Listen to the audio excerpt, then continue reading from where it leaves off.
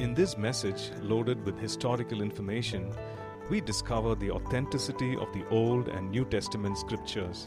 The Bible is truly God's voice to us, preserved and given to us in a manner that we can understand, receive, and live by. God wants us to agree with Him. God wants us to agree with Him. Because when we agree with God, there is power in agreement. When we agree with Him on the way He sees things, then our life changes also. We live our lives the way He wants us to live. And the way He wants us to live our life is the best life that you can think of. Right? God wants us to agree, come to that place of agreement. And one way of agreeing is when you speak, when you believe in your heart and when you speak and you say, God, I agree. Joshua chapter 1 and verse 8 says, this book of law shall not depart from your mouth. Meaning, you speak the word. This book of law shall not depart from your mouth, that you may meditate on it day and night, and then you observe to do according to all that is written in it. For then you will make your way prosperous, and then you will have good success. So God has our good in mind. When He gives these instructions, when He lays out these precepts, He has our good in mind. And He says, this book of law shall not depart from your mouth. So, to say what God says is to agree with Him. To say what God says is to follow this instruction, the book of law not departing from our mouth. Amen? So, say what God says over your life. Say what God says over your family. Say what God says over your children, about your marriage, about your future, about your career. Say what God says. Right? And this book of law, let it not depart from our mouth. So can we all hold the Bibles in our hands and say what God says and make this declaration? Let's all stand up, lift our Bibles high. What you're holding in your hand, a piece of, amazing piece of literature, full of power, transforming power, right? Through the ages, through the centuries, people try to destroy it, burn it, and completely eliminate it. But it stood the test of time. It's alive. It's powerful. It is the Word. It is the truth. Amen. This is God's Word. This is God speaking to me. I am who God says I am. I can do what God says I can do. I will become everything God has promised. I am saved, healed, delivered, redeemed. I am blessed, victorious, prosperous, triumphant.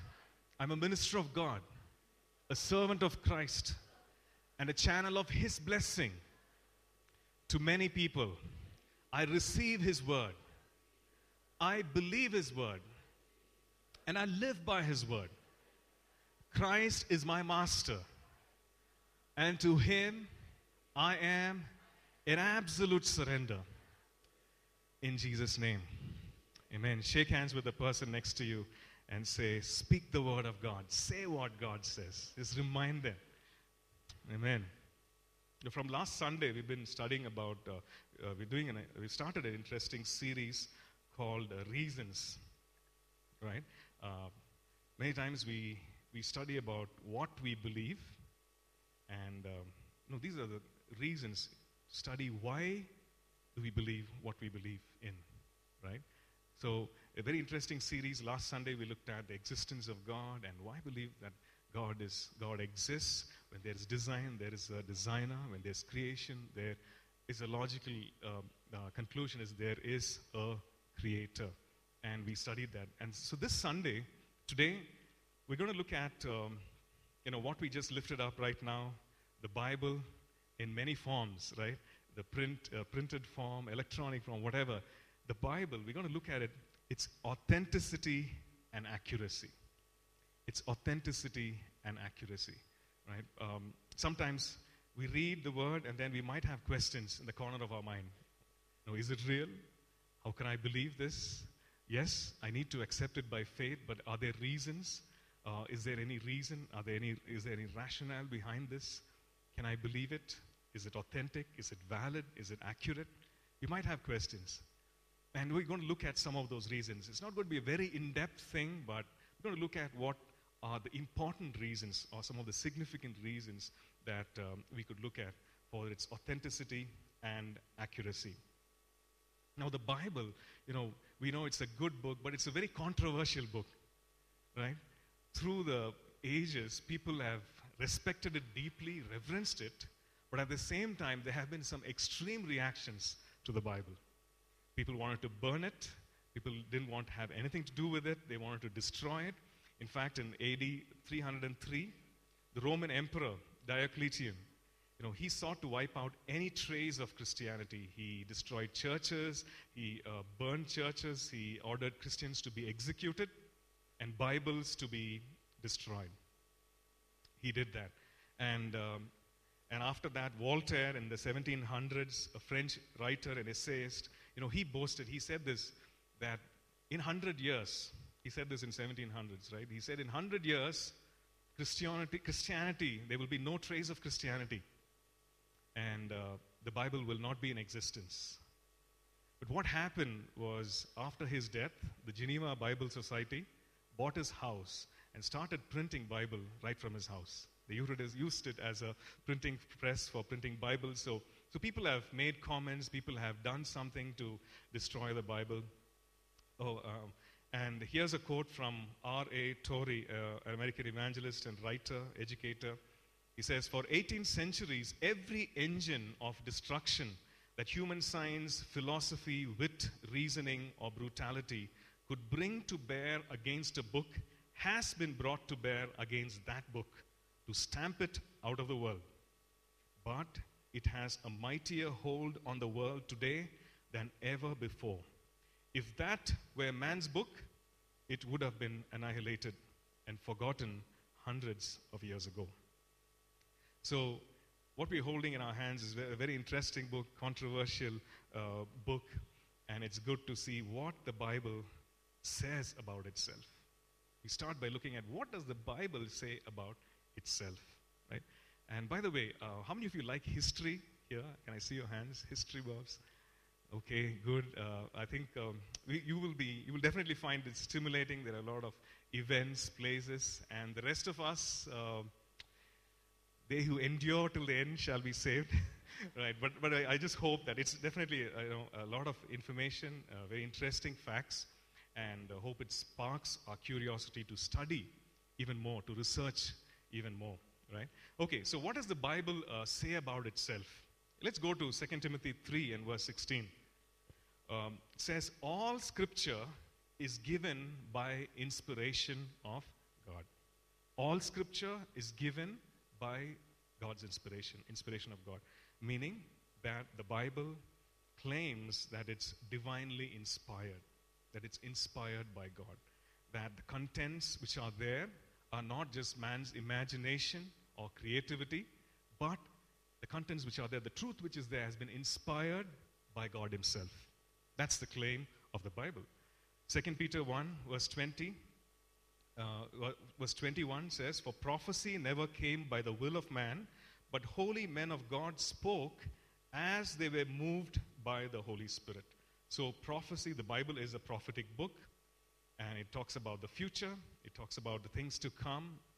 And he says here, Peter writes and he says that holy men of God, they spoke, they wrote as they were moved along by the Holy Spirit. They spoke as they were moved by the Holy Spirit. So the Bible's claims, these are just two scriptures, but the Bible's claim is that it is divinely inspired. Right? We need to remember that. We need to understand that. Secondly, let's look at when was the Bible written and what were the languages in which it was written. When was the Bible written? The Old Testament, the 39 books were written between 1400 BC and 400 BC, a period of 1,000 years, 1400 BC to 400 BC, 1,000 years, written in Hebrew and Aramaic. Okay, the Aramaic belonging to the region called Aram of ancient Syria and Mesopotamia. And actually, the Jews started using this Aramaic language because it was a language of commerce and it was used in the government as well. So they started using it probably after the Babylonian exile. What about the New Testament? All the New Testament books were written in Greek, and about 50 AD to 95 AD. So a period of just 45 years, the New Testament was written in Greek. All the books were written in Greek. It's interesting to see how the Old Testament and the copies, especially of the early New Testament books, how they were given to us, how were they passed on over the years. So historians and Bible scholars say that the earlier copies of the New Testament and the Old Testament, books of the Old Testament, they were written laboriously by hand on papyrus. Papyrus, they stretched out in sheets from the pith which is formed in the papyrus plant, the material which is made there. It was also in leather. It was also from a material called vellum made from animal skins. So they were laboriously handwritten and passed on. These manuscripts were passed on from generation to generation. Then after a period of time, they started folding it in half and stitching it in what was called the codex, or the book. So it is a precursor to the book that we have now, the books that we have. So they started folding these sheets, stitching them, and started writing on them. Now, it's interesting to see that the scribes who actually wrote this by hand, right, they were very passionate about what they were doing. Now, if there was a mistake, if there was an error, what do you suppose they did? What we would do is maybe use a whitener, use an eraser, and then maybe tear the page off and write again. But not these scribes. They would destroy the entire scroll. They would destroy the entire scroll, which they had laboriously written by hand, and start writing another copy, right? And sometimes you wonder, why did they do that? Why did they do that? They knew that they were writing something that was much bigger than them. They gave it that due importance. If there was error, they just destroyed it and started writing again. So when we look at these ancient scrolls, manuscripts, a couple of things give it credential. One, of course, the content. But secondly, the time gap. When we say time gap, let's say an event happened on a certain date and it was recorded. Okay, let's say you were born in 1970 and there was a record made. There was a birth certificate, certification of your birth, 1970. And after a period of time, let's say in 1980, there was a copy of it made.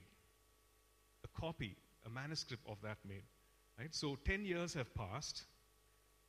In those 10 years, after those 10 years, there was a manuscript or a copy that was made. So that gap of 10 years of the actual record of the event and the copies, the date of that copy, that was called the time gap. So apart from the Bible, there were other ancient literature, other classics that we study, which had these manuscripts. And the historians, the papyrologist, an expert of studying these scrolls, is able to exactly pinpoint within 25 to 50 years, studying the handwriting, studying the material in which it was written, exactly pinpoint, okay, it was written in this time period. Okay, they're able to date the manuscript. Okay, so when we look at some of these manuscripts of the ancient literature, Plato, there are about 250 manuscripts that are known to exist. And the time gap, so when we say time gap, we are saying the date or the period during which it was recorded and the date of the earliest known copies of the manuscript, right? 1,300 to 1,600 years and so on. And especially there's one which is not there in the table. You remember Homer, who wrote the book, this ancient literature, Iliad, where you find stories about the Trojan horse and so on. There are 643 known pieces of his work, and the time gap is about 500 years. Okay. So let's look at let's look at the Old Testament. What about the number of manuscripts, and what about the time gap? Okay. The last book of the Old Testament, Malachi, was written about 400 BC. 400 BC. And the oldest known copies initially were dated to 900 AD. So 900 plus 400, 1,300 years time gap. From after 400 BC, there were these Jewish scholars called the Masoretes, and they took the responsibility of making copies, passing them on. There were also this group called the Sopherim, right? The meaning of this word Sopherim is counters. Very interesting how they determine the accuracy of the scroll. They would count the number of letters. They would count the number of words. So let's say I'm making a copy. I would count the number of words and letters of the scroll, of the original. And I would count the number of words and letters of the copy. And you know what happens if they don't match, right? The copy is destroyed, and I start all over again. So they were painstakingly doing this. So I just wanted to try with Psalm 23. So I just wanted to see how it would have felt. Psalm 23 in my version of the Bible, there are about 23 lines, 6 verses. There are about 117 words and 443 letters. I was just thankful that it wasn't Psalm 119, which has 176 words. In this, I had to go back because I lost count. I was thinking of something else. I was thinking, hey, does it really matter if I count like this? And I just lost track, and I had to go back again and write down, every line, the number of letters of each line, and then add it up. Just imagine, Psalm 119 has 176 verses. 6 verses having 443 letters. 176 verses there. Entire book of Psalms. The number of words, the number of letters. They counted each one of them.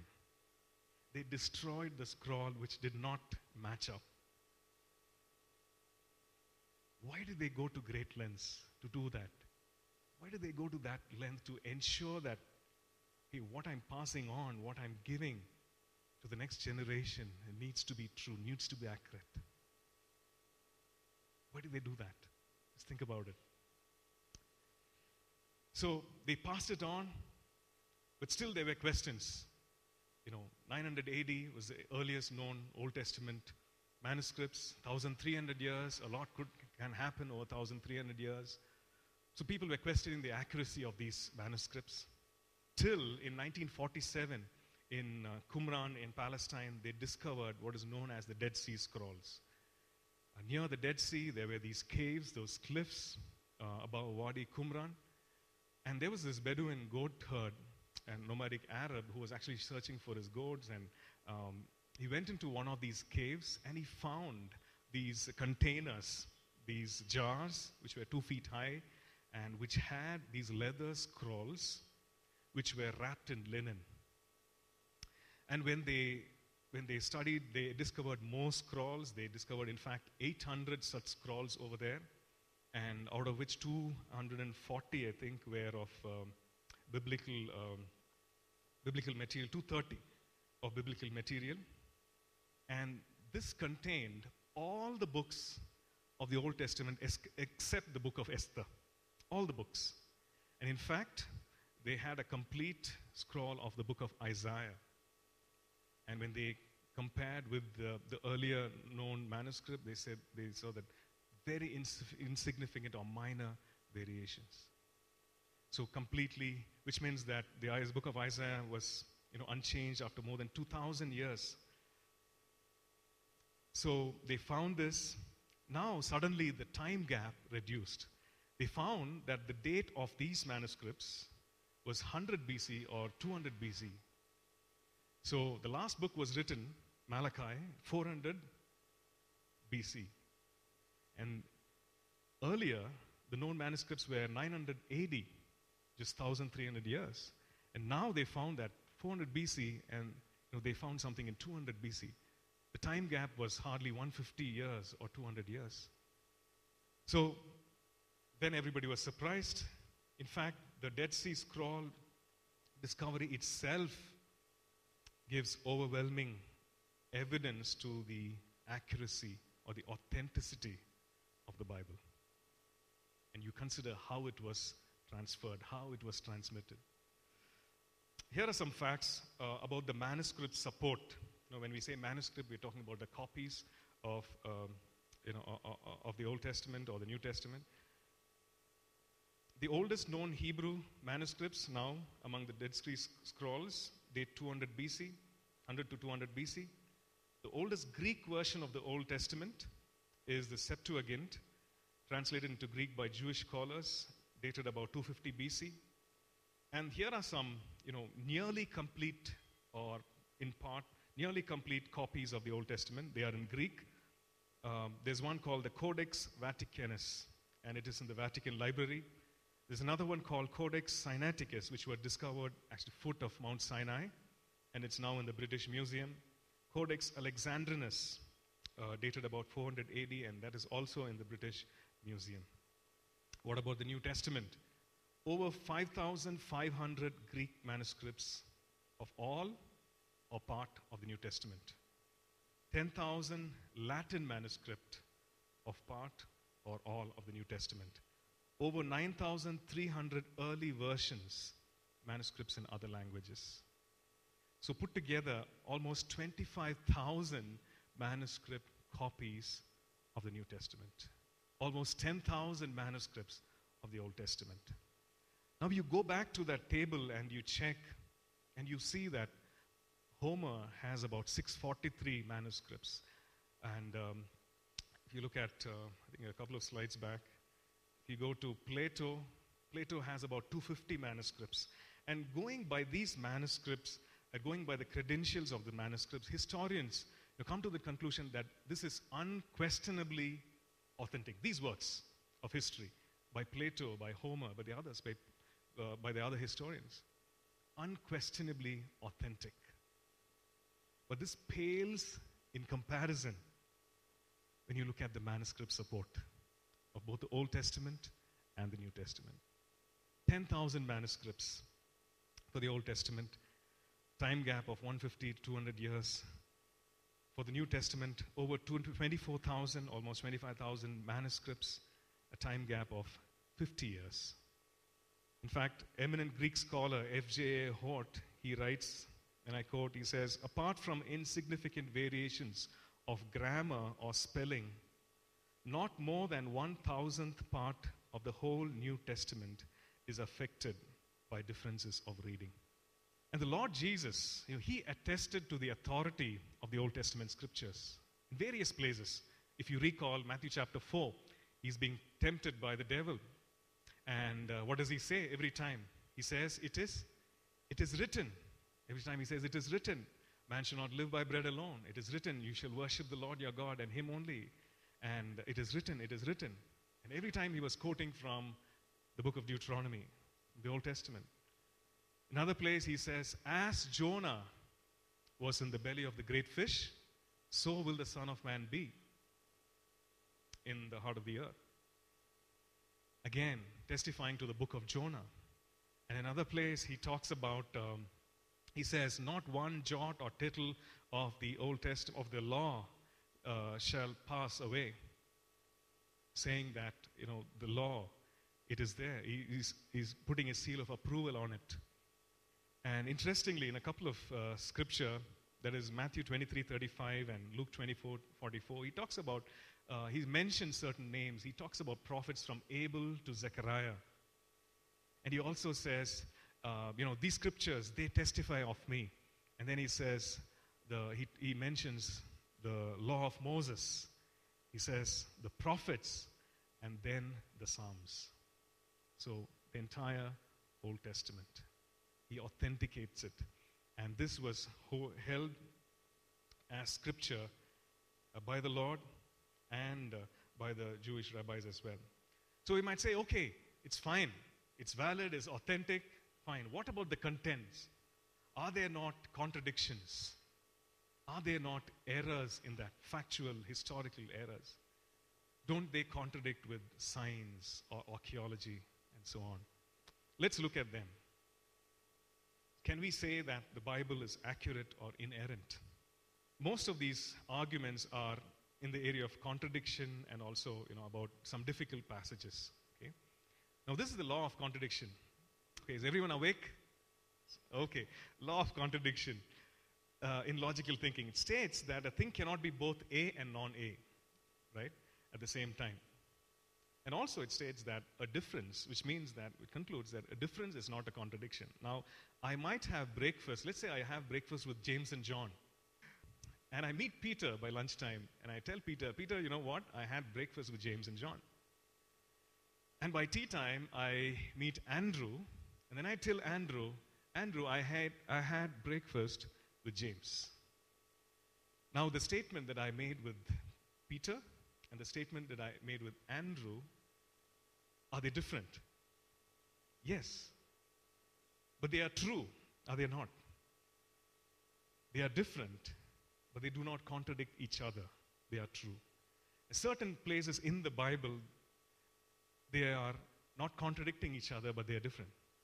So there is no contradiction over there. And certain difficult passages, when we actually look at the background, the context, the culture, the history, the language, because we are looking at it through our filter of our day and time. So when we look at it through the culture, through the history, language, and so on, we find that the text explains itself. Of course, it'll be good if we can do more research on it, but we'll stop here. And what about the canon of Scripture? Why not, why 66 and no more? When you look at the 39 books, the Jews held it as canon of Scripture. And just now we saw that the Lord Jesus himself quoted extensively from these books. And Luke chapter 24 and verse 44, that verse itself just covers the entire Old Testament. What about the New Testament? New Testament, the early church held this as Scripture, these 27 books. So we see that just like the Bible is divinely inspired, the canonicity or the standard or the inclusion of these 66 books is also divinely inspired. So the Bible is not just another book, as you can see. Genesis from Revelation spans 1,500 years, written by about 40 authors, not just one, not two, 40 authors, and these people from 3 different continents: Asia, Africa, Europe. 1,500 years, 40 authors. When you compare the geography, 3 different continents. Now, they did not have internet, they did not have email. The mode of communication was very difficult.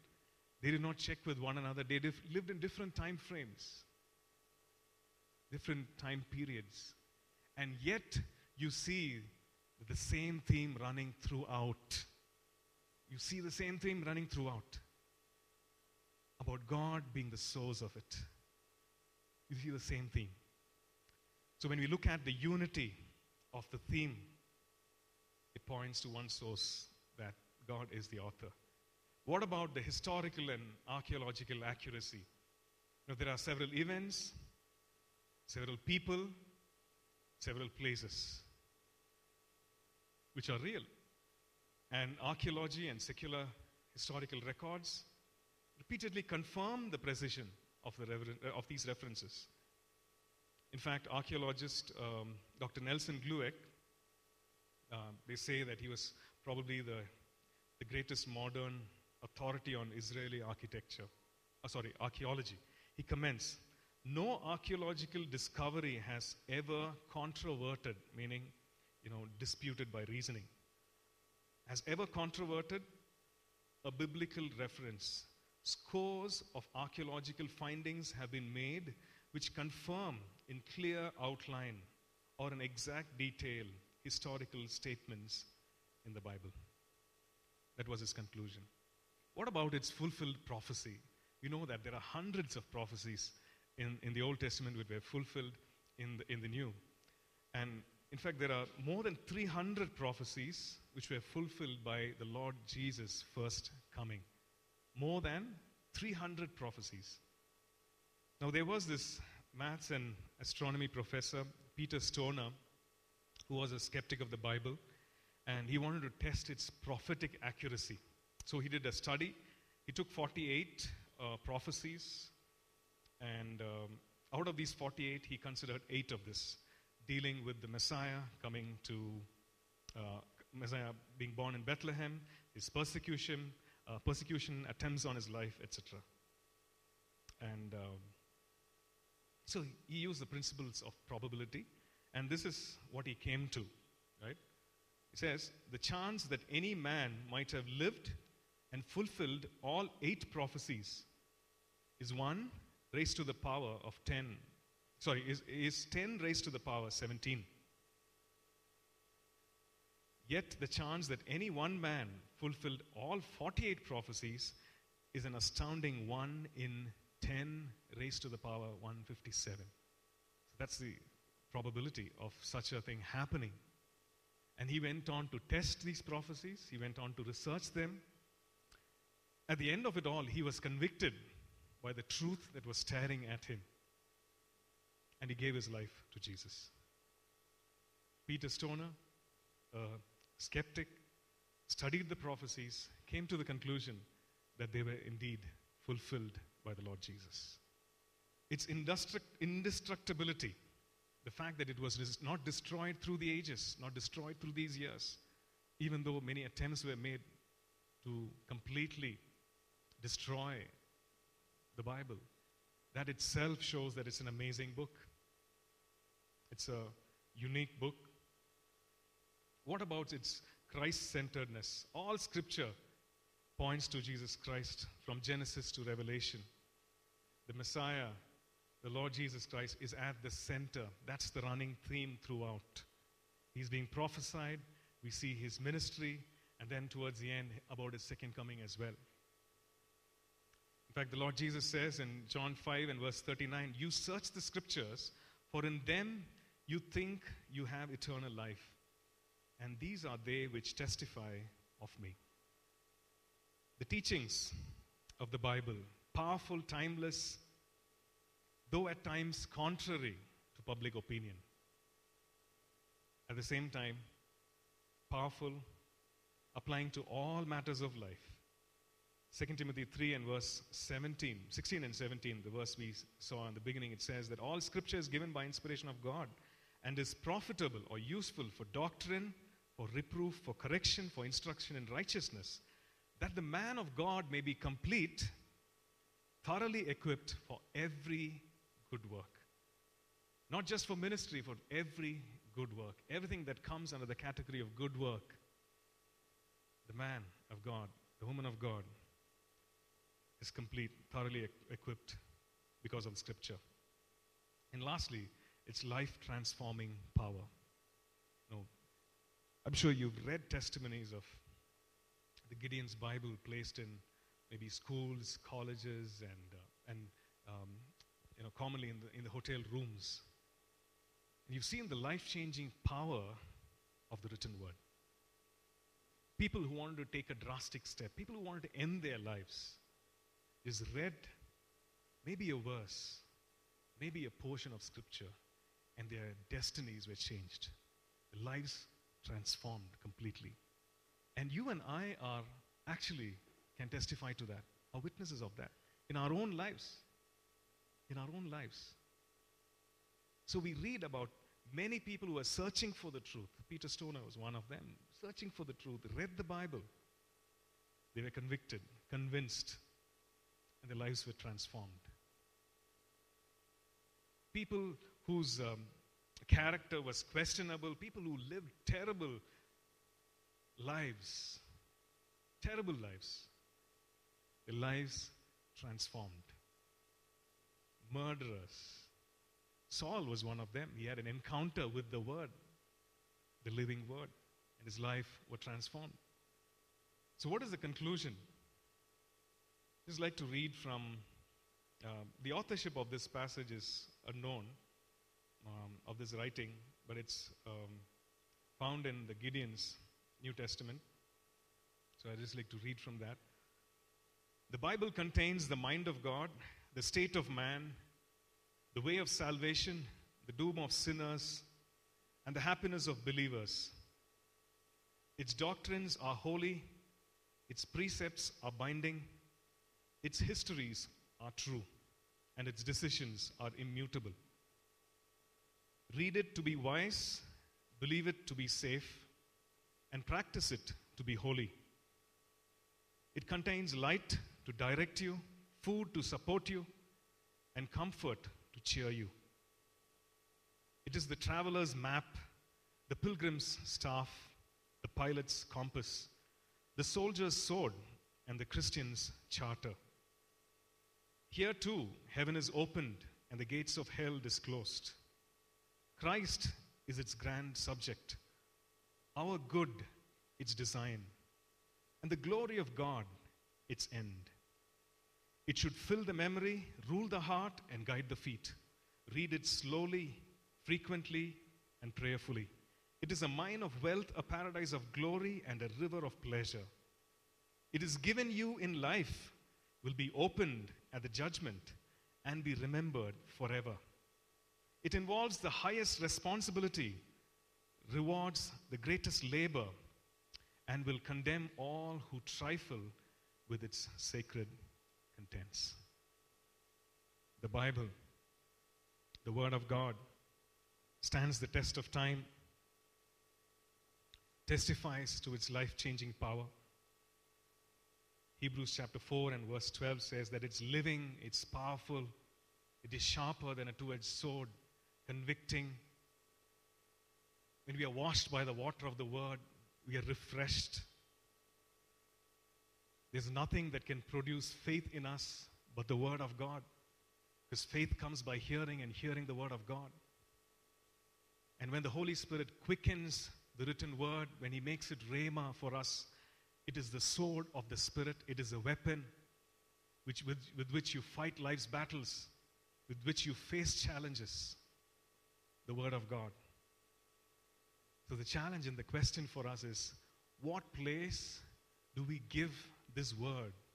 What place do we give this Bible in our own lives, in our own hearts, in our own minds? For all of us. Do we esteem it lightly? What is the importance that we give it? What is the priority that we give this? It's not an ordinary book. It's come through the ages, painstakingly written. For what purpose? So that it might bring hope, so that the stories of change, so that the story of hope and God's love can continue to be shared, so that you and I, as men and women of God, can be equipped to do the work of ministry in all areas of life, so that we can wage life's battles in faith with the Word that He gives us, the Word of God. Now, can we make a choice this morning?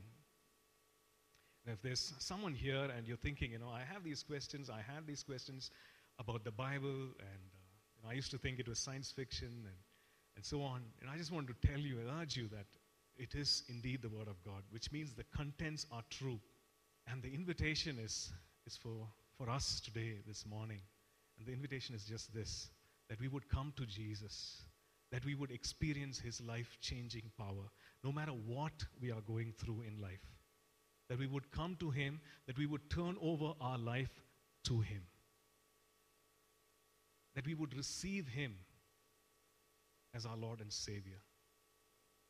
Because the Lord Jesus says that He is the way, the truth, and the life. So if you've been holding off that decision to give your life completely to Him, can you do that this morning? It just involves acknowledging what He said. The Lord Jesus, He died on the cross. He took your sin. He took my sin. What was separating us from Him? What would send us to an eternity apart from Him, away from His presence, called hell? He took this upon himself. He destroyed this body of sin on the cross so that we might receive salvation, so that we might have this fellowship with him. He loves you so much. There's no one who can love you the way he does. He has his compassion on you. He wants to be part of your life. And that invitation is for each one of us this morning. If you've not given your heart to the Lord Jesus, if you've not invited him into your life, can you do that this morning? He will change your life right side up. And you could pray a prayer like this. You just talk to him and say, Lord Jesus, come into my life. I believe that you took on the cross my sin, my shame, my pain, so that I could become your child, so that I could experience life. And I believe it is true. Come into my life. Change my life. I need you, Jesus. Now, if you prayed that prayer, I want to request you, invite you to meet with us here in front. We want to give you something. We want to give you the Bible. We want to pray with you. So don't go without meeting us if you made that prayer. The rest of us, can we continue to pray? Let's just dedicate our lives, rededicate our lives. And say, Lord, I esteem your word. Thank you, God. I read it today in the comfort of my home when I'm on the move. But it was not so. People did not have the word. People died when they possessed a copy of the Bible. And today, even in many countries, you can't get into that country with the Bible. And you and I have the privilege of reading it in many versions. You and I have the privilege of walking into a shop and buying it. Can we just commit our hearts to him and say, God, I will give it the importance that it is due. I will acknowledge that it is indeed your word. Can we just open our mouths and pray to him this morning? Just talk to him. Yes, God. Yes, God. We make that choice not to be forgetful hearers of the word, but to be diligent doers of your word, God. Your words are spirit and they are life, even as you testified, God. And we acknowledge that. We thank you for your word. We thank you, Lord, for the lives of many people who died in preserving this word. We thank you, God, for those scribes who wrote painstakingly, God, who knew that they were part of a bigger purpose. Oh God, we thank you for those lives. We thank you, oh God, that we can read your word. As the psalmist says, more precious are your statutes than gold, more valuable than silver, God, because they are true, they are life-changing, and it is truth. We thank you. We thank you, Master. Lord, may your word continue to reign in us. Let your word continue to, Lord, dispel all the lies that the enemy speaks to us. Let strongholds come down in the name of Jesus. We thank you, God. We thank you. We thank you, Master. The Lord bless and keep you. The Lord make his face to shine upon you. The Lord be gracious to you. Lift up his countenance upon you and give you his shalom. Amen. Amen.